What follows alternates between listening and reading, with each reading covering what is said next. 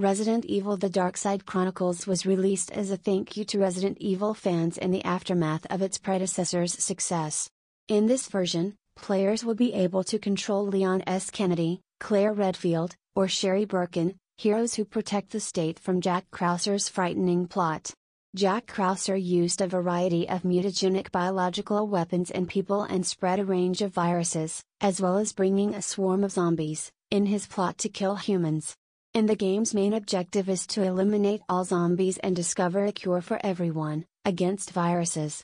Players can play the game alone, join forces with partners controlled by AI, or work together with another player. The character will use a shotgun or rifle during the game, but the thing that makes this different is that the guns will have an infinite amount of bullets. At the conclusion of each boss, a fight will appear, and the number of zombies appears in huge numbers, so you must be cautious to win.